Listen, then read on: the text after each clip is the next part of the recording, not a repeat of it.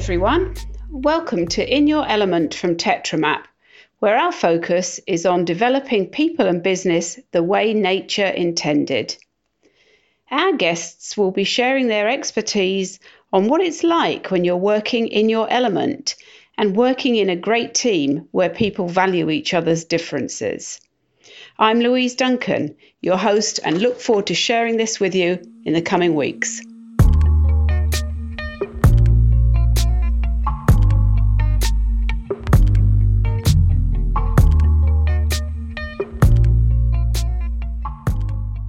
Well, hello everyone, and welcome to today's episode of In Your Element podcast. It's Louise here and I'm talking today with Lorenzo Giliomee from the UK. And Lorenzo and I have known each other for quite a few years when we worked together in O2 with TetraMap. And it's a real privilege and a pleasure to have him talking to us today. And one of the reasons I wanted to chat to Lorenzo particularly was he wrote a fantastic blog for us a few years ago, and it was called How far would your leadership shadow fall? I thought it was such a great question. So we'll be referring to that a little bit. But in the meantime, before we kick off, a huge welcome to you, Lorenzo, and thanks so much for joining us today. Thank you, Louise. It's a pleasure to be here. Thank you very much for asking me. So, Lorenzo, just let's kick off with a little bit of an introduction to you and let's talk about you when you're in your element. I think that's such a great question that relates to our guests, and we've had some interesting answers to that. So I wondered if we could start there for just giving a chance for our listeners to get to know you a little more. So, me and my elements. So I've had a really interesting journey with TetraMap over the last 5.5 years, and my elements, my preferred elements is earth and air. And I have, over the last 5 years, I've realized that when I'm in my element, I have that sense of comfort around me. I've got that sense where I feel that I've got control of my environment. But it's also through TetraMap, it's also made me much more aware of the elements that aren't my preferences. The water and the fire. And I've had an interesting journey over the last couple of years trying to delve into my lower elements rather than the stronger ones. Yeah. Well, that's interesting. And I think one of the amazing accomplishments that you developed in the last few years was, as head of people development at O2, was the campus philosophy that you developed. And I'd really love for the listeners to hear a little bit more about what took you on that journey and how you took your team through developing something quite radical and innovative in such a large organization, because we're talking, I'm not quite sure how many people in that organization, but you'll be able to help me with that. Well, O2 is a very well-known mobile phone company in the UK, and probably one of the best-known brands in the UK. So as an organization, we had about 7,500 employees and another 7,000 to 8,000 partners that we worked with. But where the real volume came in was with customers. So O2 currently has about 35 million customers in the UK. So from a consumer perspective, a very large, very fast-paced organization. The O2 campus was a concept that I came up with 3 years ago when I stepped into my role as head of people development. And we were 3 years ago at the cusp of bringing in a new strategy, bringing new structure to a business, because the mobile market is becoming continually more competitive and really, really tricky to operate in. So as a business, the organization was going through big changes 3 years ago. And I realized very quickly that from a learning perspective, we either had to fundamentally change our game in terms of how we develop O2's greatest asset, which is its people, or we will become irrelevant in the future of a business. So I thought about, as a consumer brand, as a consumer-focused organization, O2 constantly talks about experiences. It talks about consumers and really offering our consumers what they need through innovative propositions. So I thought, well, you know what? If we could bring all those words and concepts into the world of learning, what could it look and feel like? So the O2 Campus is the umbrella term for the reshaped way in which O2 develops its people. It's not a platform. It's not content. It's the whole package of, if you close your eyes and you think, what would learning in O2 be like? Well, O2 is all about community. It's all about social. So we made learning very ubiquitous in O2 through the campus. We made it very social. We described the learning culture in 3 words, which was connect, learn, and grow. And that became our principles of connecting people with one another, connecting people with content, whatever connection leads them to learn, which eventually leads them to grow either personally or professionally. So the O2 Campus really elevated this idea that learning is not done to people, it's done in partnership with people. Yes. And particularly learning is done through communities. I'm a huge supporter of social learning, and it's a phrase that we often throw about. But in O2, our biggest source of knowledge that we really struggled to tap into were our employees. We in the world of learning, we would often look at external suppliers for content, but actually we had a lot of knowledge internally. Yeah, that's an interesting comment, because I remember when I first started learning with Tetramap, and Giliomee, who's one of the founders, said, Louise, your participants will always teach you more than you'll ever teach them. True. And I thought that's totally relevant to what you're saying now, because if you can provide the conditions in which they can feel confident to share their knowledge and share their learning, then you actually you can tap into the wisdom of the group, which is exactly what you're talking about. And I love what you've just said about creating those conditions. Yeah. Because you're absolutely right. We made the conscious decision when we started with the concept of O2 Campus not to look at new platforms, new technology, new content, but really looking at the culture. What do we need to have in place that will enable learning from a cultural side, from a structural side, because technology comes and goes.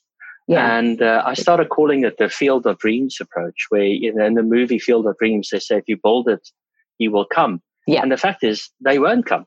If you have a new piece of technology, they're not going to use it unless you have a compelling story of why people should use it. Why is learning important in the first instance?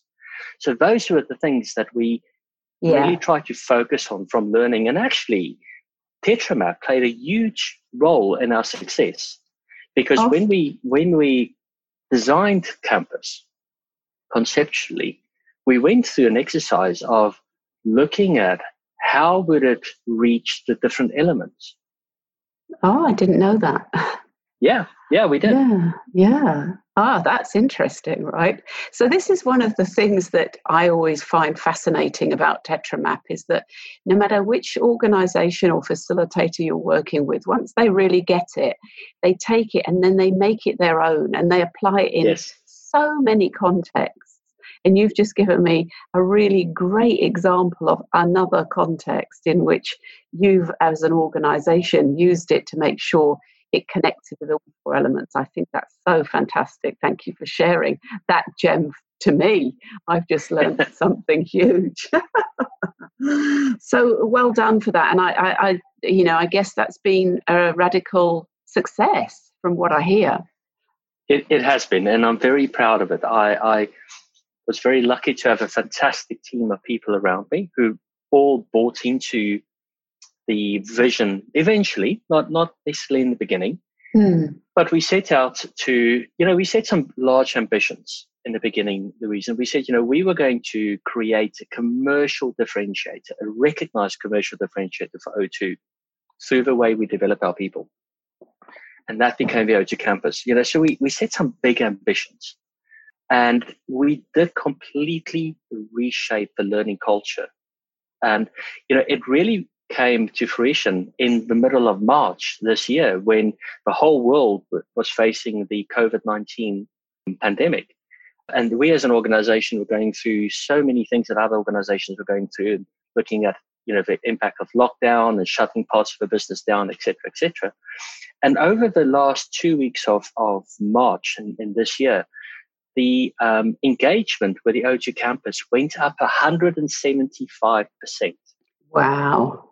Wow. And, it's really interesting when we looked at the data, and people were engaging with campus because it was a place where they could share information. It was a place where, one, they could gain information, but they could also share their opinions, their thoughts, their learning, and I use it as an example, but people started talking in the campus about homeschooling, and, people were creating conversations in groups as parents and homeschooling, and single parents and homeschooling. So they were learning from one another under the campus umbrella. And I was exceptionally proud of that, because for me, that was the moment when I realized we've done it. Yeah. It's not about the courses. It's about having created this community of people who do connect with one another.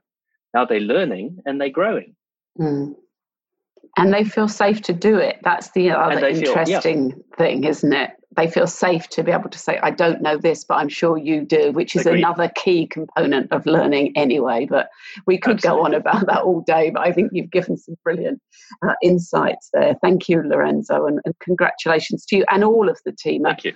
O2 that developed this. I had the pleasure of knowing some of the people that you worked with on a very small basis, but it sounds like you've done an amazing job, all of you there. Thank you. We did. That's no small shift. So what I'd like to ask you next is really, Lorenzo, a little bit more about leadership, because you've had such a significant leadership role. And, the blog that you did for us some time ago was talking about how far could your leadership shadow fall? And you were really talking about one's impact and influence as a leader, both in a positive and negative way. And I wondered if you could illustrate a little bit more on what your thoughts are around that for others to consider. Yeah. Gosh, Louisa, leadership is something I feel very passionate about.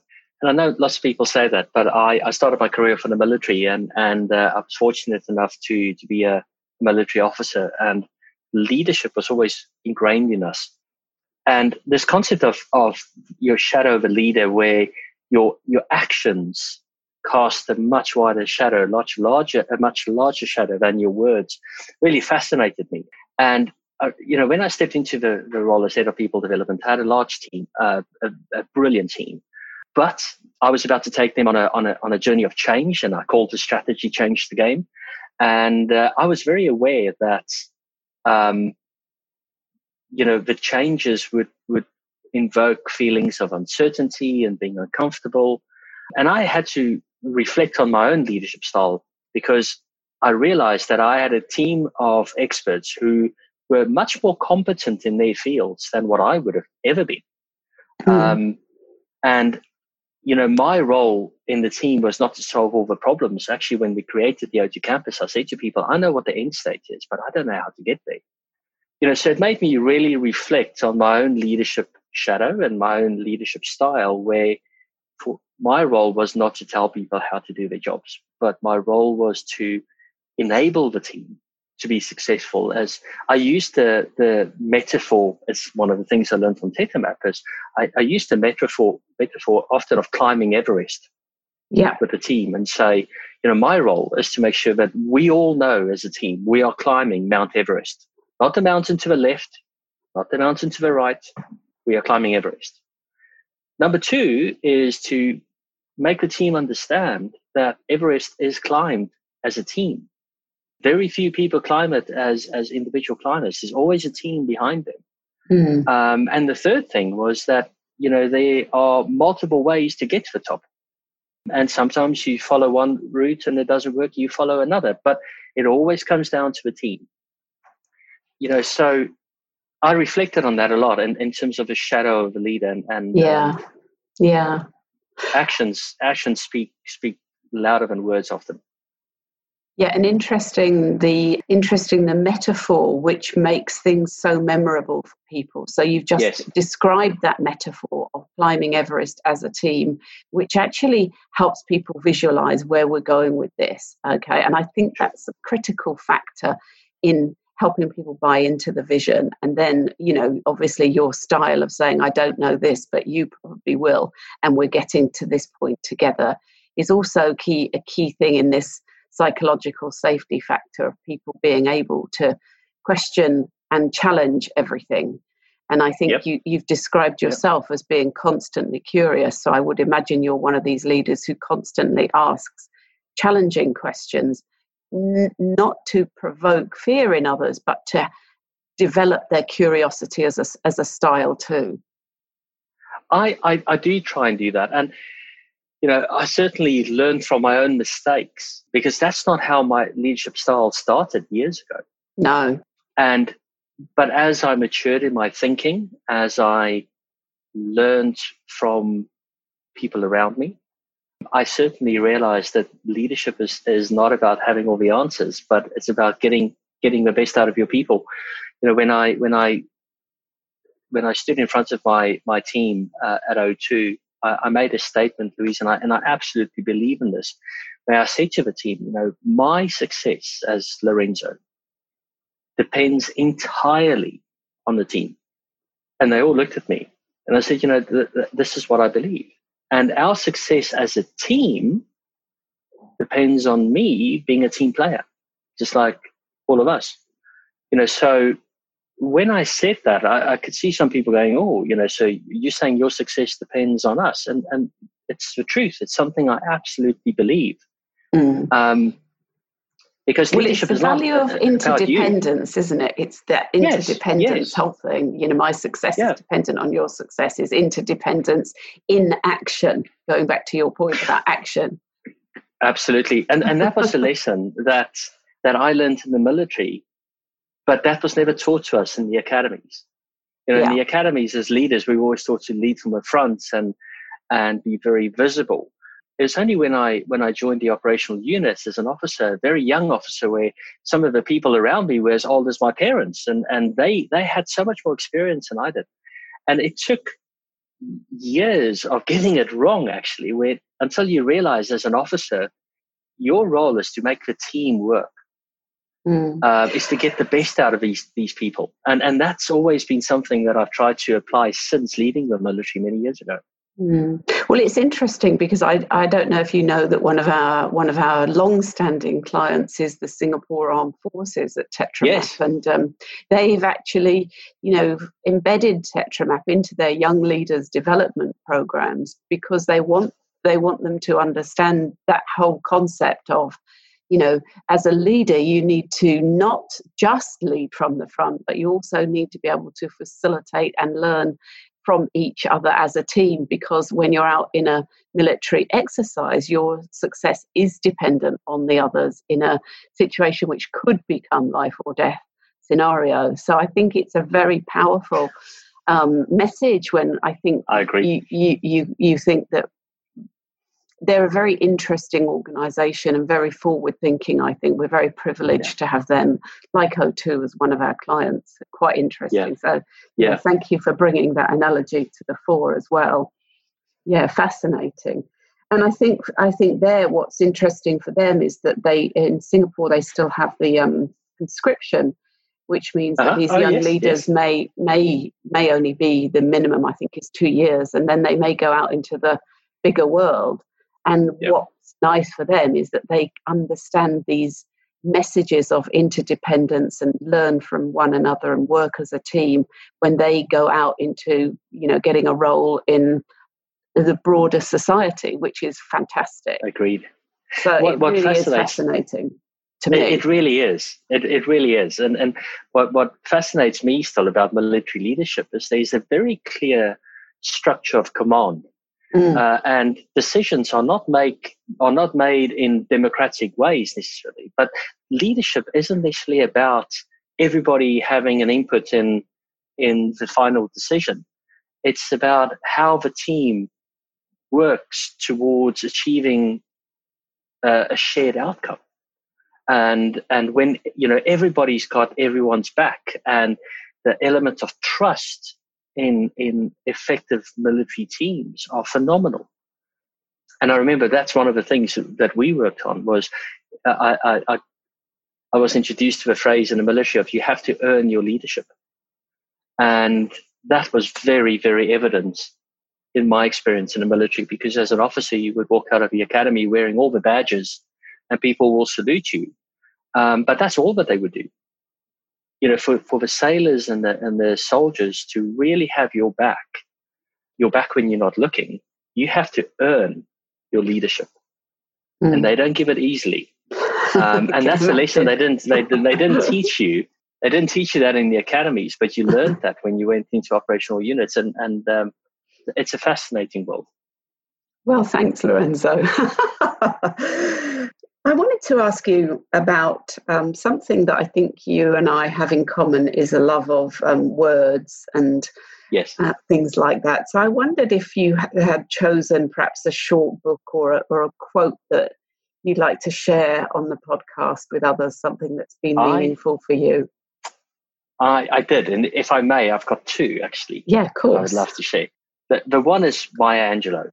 I used it in my the written work, the article that I wrote a couple of years ago, and it's that quote about I've learned that people will forget what you said, people will forget what you did, but people will never forget how you made them feel. And I was introduced to that quote a few years ago in O2, and it really struck a chord with me. This idea that when you connect with people, your words and actions are often forgotten, but how you made them feel stays with it. And a second quote that I recently saw, and it struck another chord with me, was a quote by Barack Obama, which is a world leader I admire quite a lot. And he said, "Change will not come if we wait for some other person or some other time. We are the ones we have been waiting for, and we are the change that we seek." And those two quotes are something that is very relevant to me right now in my own life.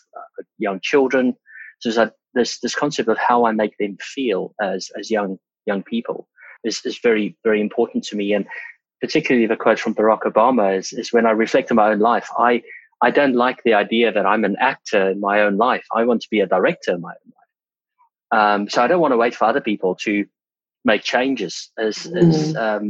I want to lead change and be involved in what happens around me, and that is my personal life and my professional life. So those are two powerful quotes for me.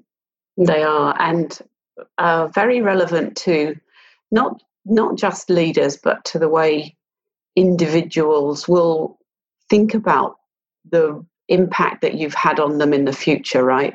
Because if we can help people understand how they take responsibility and take to a certain degree charge of their own life and help them live a life that they want to be, that's a really great gift to give somebody. And then secondly, the Maya Angelou quote about, how you make people feel is something that people will remember. And, often people say, yes, tell you about somebody that's really had an impact on your life, maybe 20 years down the track or whatever. It's often about that emotion, about how that person made them feel. And I totally agree with you. They're really lovely quotes to share. Thank you, Lorenzo. Perfect. So just to wrap it up then, Lorenzo, is there anything else that you'd like to add, or perhaps a gift that you'd like to leave with our listeners as something from your experience that you could share with somebody who's listening to the podcast? I've been thinking about that leading up to the conversation. I think, gosh, leaving people a gift is such a privilege. For me, being a leader is a privilege, and it's something to be enjoyed. And I would just encourage people, anybody who's in a leadership position, the first thing is leadership is not linked to a job title or to where you sit on a hierarchy or a fancy structure diagram on a PowerPoint. Leadership is about, in my view, it's about your attitude, about that impact that you have on other people, how you make them feel, And that's something to be enjoyed. And I would just say to people, have fun. Being a leader is also about having fun. We can sometimes get too serious, and earn your leadership by building trust, by bringing a smile to people's faces. I think, and particularly in the world that we are in today, that's completely turned upside down, leaders need to help their people and themselves realize that we are going to get through all these things, and the sun is going to come up again tomorrow. So I just would say to people, enjoy your leadership. Thank you, Lorenzo. Well, that is a great gift to leave with anybody, because I think you're totally right. So easy to get wrapped up in the day-to-day and forgetting about the big picture of having fun whilst we're at work. And if they can see you're enjoying yourself, they too can feel free to have a laugh and relax. And people learn when they're relaxed. Totally. They do. I totally believe that. And it's not just about being at work, but also it applies being at home, being in the community, being in the broader spectrum. I think it's a really nice gift, a gem to remind people of. So thank you, Lorenzo, once again. You're welcome. If people want to get in touch with you, we'll leave a connection for you on LinkedIn, perhaps in the podcast notes. That would be great. Yeah. Yes, thank you. And thanks once again for a fascinating, revealing and inspiring chat today. Well, thank you very much for inviting me again, Louise. It's my absolute pleasure. Lovely to reconnect. Thanks, Thank you, Lorenzo. Louise. Thank you.